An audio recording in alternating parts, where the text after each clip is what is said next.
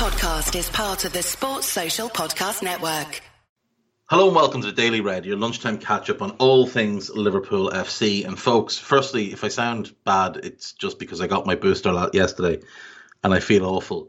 But I feel a little bit better because we are currently bathing in the tears of Arsenal fans. Liverpool have had a COVID outbreak. There are as many as 14 first-team players who've returned positive tests, as well as the manager, the assistant manager, the goalkeeping coach, and apparently all of the goalkeepers. And Liverpool requested to have the first leg of the League Cup semi-final with Arsenal postponed. Arsenal fans have had enormous tantrums about this. And they want Liverpool to forfeit the semi-final. They're accusing Liverpool of using the AFCON as a reason for this. Now, that is absolutely nonsensical. And with this game postponed as it is, you get Gabriel will be able to play in both legs of Arsenal of the semi-final for Arsenal, so that helps them. You get Salah and Mane still away, so that doesn't help Liverpool at all. So how this is going to work now, rather than the first leg being tomorrow night and the second leg being next Thursday, instead, the first leg will be next Thursday at Anfield, and the return leg will now be at the Emirates the following week. Arsenal fans believe this is greatly unfair. Everything's been changed just for Liverpool. I didn't see this energy from them when they were calling for the Manchester City game to be called off because Mikel Arteta had COVID. What I see here is them wanting basically to play Liverpool's under-14s in this semi-final. Now, if you have an Arsenal fan in your life, I'm sure they've been telling you that Arsenal are back. They're going to be top four this year. They're going to be challenging for the title next season. Lots of energy like that. And yet, they don't seem to want to play a strong Liverpool team. They seem scared to play a strong Liverpool team. They want an easy, straightforward semi-final against a bunch of kids, basically.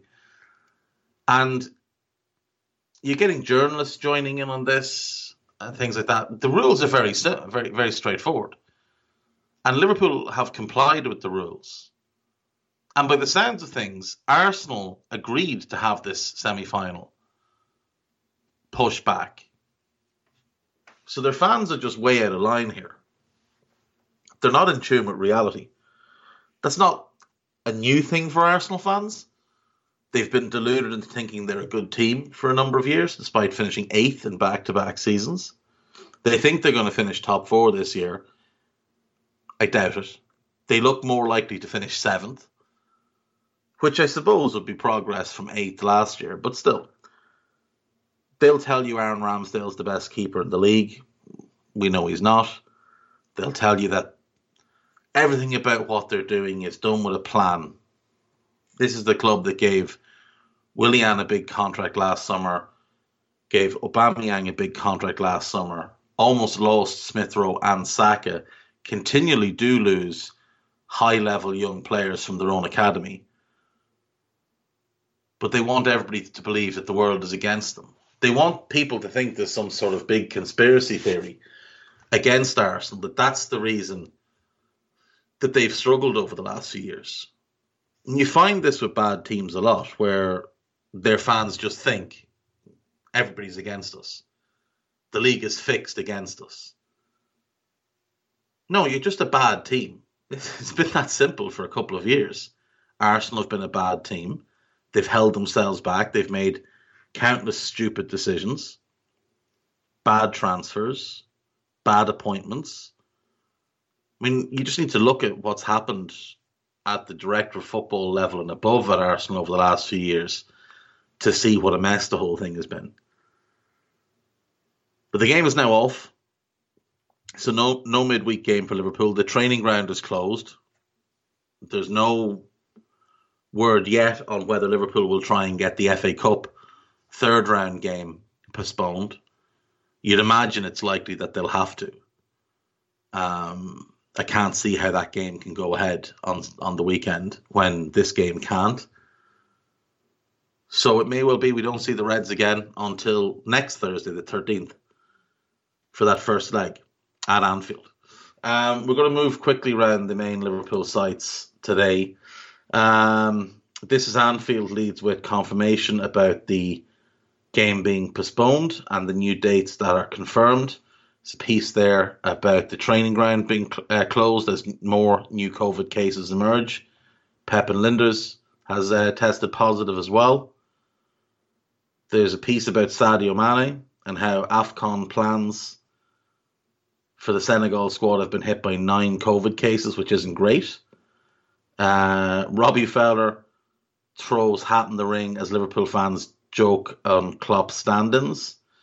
Sachin Nakrani, if you follow Sachin on social media, has shared a letter he received from Rick Parry back in 2004 when he sent forward his own application to replace Gerard Houllier prior to Rafa Benitez taking over.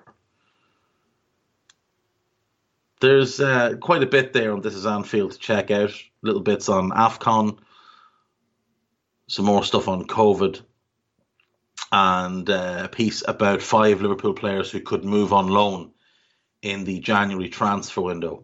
Leighton Clarkson obviously has returned from Blackburn, where the loan didn't work out. It looks like they will look to loan him out again. Vítězslav Jaros, the young goalkeeper who was at St Patrick's Athletic here in Ireland last Irish season, up until November, and he was tremendous for them, was voted player of the season, won the FAI Cup, did his reputation a lot of good, and he's believed to be very, very talented, so he'll likely go out. Elijah Dixon-Bonner, he's another one that's potentially going on loan. I think he needs to go and get games. Very talented player. Almost left in the summer. But there will be League One and League Two interest in him for certain. Tom Clayton, young centre-back, can play in midfield as well. He looks like he's one. And Billy Koumetio. And Billy obviously played for the first team recently, and the truth of it is he looked out of his depth against Leicester. He needs to go and get games somewhere. He's only 19, so he's got a big future ahead of him. But I think a League One move would be very, very suitable for him. On to Liverpool.com. There's a weird headline article here. Liverpool have unlocked 41-goal trio through Jurgen Klopp tweak, but Mohamed Salah is a huge miss. So it's basically about Liverpool's right-hand side and how productive it's been this season. And there's absolutely no doubt that Trent and Mo have been sensational this year, probably 2 of the 5 best players in the league. Mo outstanding and the best player in the league this season. Trent is definitely top 5. But they've tried to lump Henderson in and make out that all parts are equal in this. Trent Alexander-Arnold, Jordan Henderson and Mohamed Salah caused Chelsea glaring problems. Henderson did not cause Chelsea glaring problems. He caused Liverpool glaring problems in the game at the weekend. This idea that all parts of that right-hand side are equal is bizarre. That right-hand side has looked better with Harvey and Naby playing there than it has in any game with Henderson there.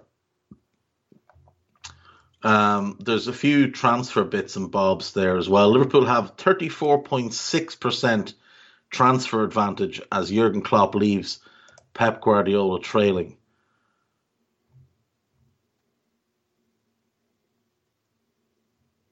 Basically, Kicker in Germany recently conducted a biannual poll of Bundesliga players about who they believe the best manager in the world is, and Jurgen Klopp was by far and away the number 1 vote.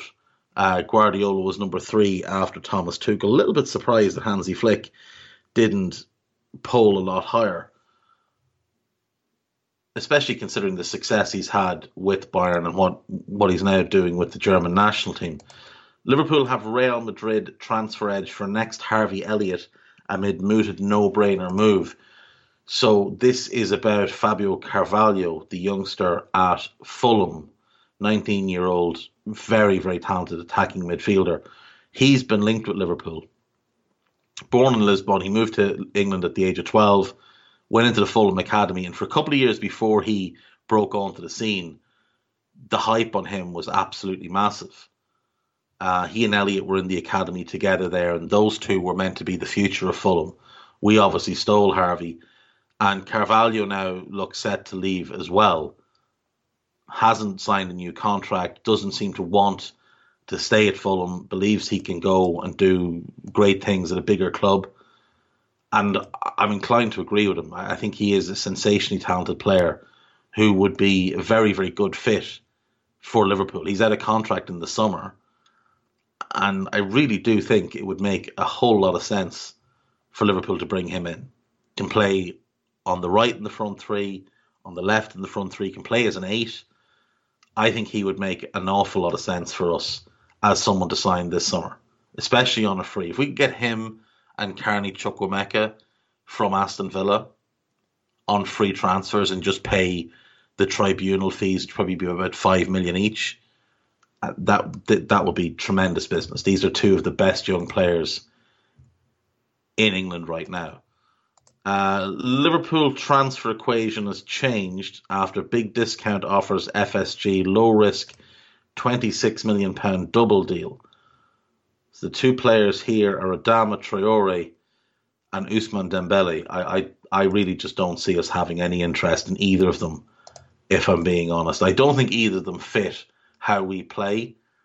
Ousmane maybe could. He's incredibly talented, but he's immature, he's injury prone, and he's inconsistent. And I don't think any of those things will warrant Jurgen Klopp taking a close look at him. A couple of years ago, I think we definitely would have taken him. I know that we wanted him. When Klopp took over, Dembele and Leroy Sané were the two players he had identified as the wide forwards. Or at the time for 4-2-3-1, they would have been wingers. But Dembele went to Dortmund in part because Klopp had sold him on Dortmund when he'd visited Dortmund like a year beforehand. Sané, obviously, City spent big money on him, and we couldn't compete at the time. The Media Digest piece, Nat Phillips' transfer has hit a snag, apparently. Napoli were a club allegedly interested. Don't think there was any truth in that, if we're being honest. There's been an Erling Haaland setback. Again, I don't think we have any chance of Haaland. I don't think we'll even be in the mix for Haaland. Liverpool confirmed 2 transfers. Morgan Boyes and Tony Gallagher have both left the club. Gallagher has joined Gallagher has joined St Johnstone, and Boyes has joined Livingston. Best of luck to both of them. Unfortunately, they just didn't make the grade at Liverpool, but they'll go on and have good careers. Jurgen Klopp wants Barcelona swap deal. It's El Nacional, so it's nonsense. It's always nonsense. And it's basically a Naby Keita for Ousmane Dembele swap. No, there's just no way. First of all, Naby has 18 months left on his contract. Ousmane has 6. There's just no way we would consider that. On to AnfieldIndex.com, there's an article up by Stephen Smith entitled A Bastion of Invincibility. Do check that out. It is very, very good. And there are 2 excellent new podcasts up. The latest, Moby on the Spot, Brother Downey and Big Jan having a chat about the 2-2 draw with Chelsea. And then there is the latest, Under Pressure, entitled Extreme Variance. Dan Kennett, Phil Barter and Simon Brundish chatting about the Chelsea match and a few other things. It's really, really good. Do give it a listen when you get a chance. That is going to be me for today, folks. I will see you all tomorrow. Hopefully you'll feel better and sound a bit more alive. But take care of yourselves and stay safe. Bye-bye. Sports Social Podcast Network.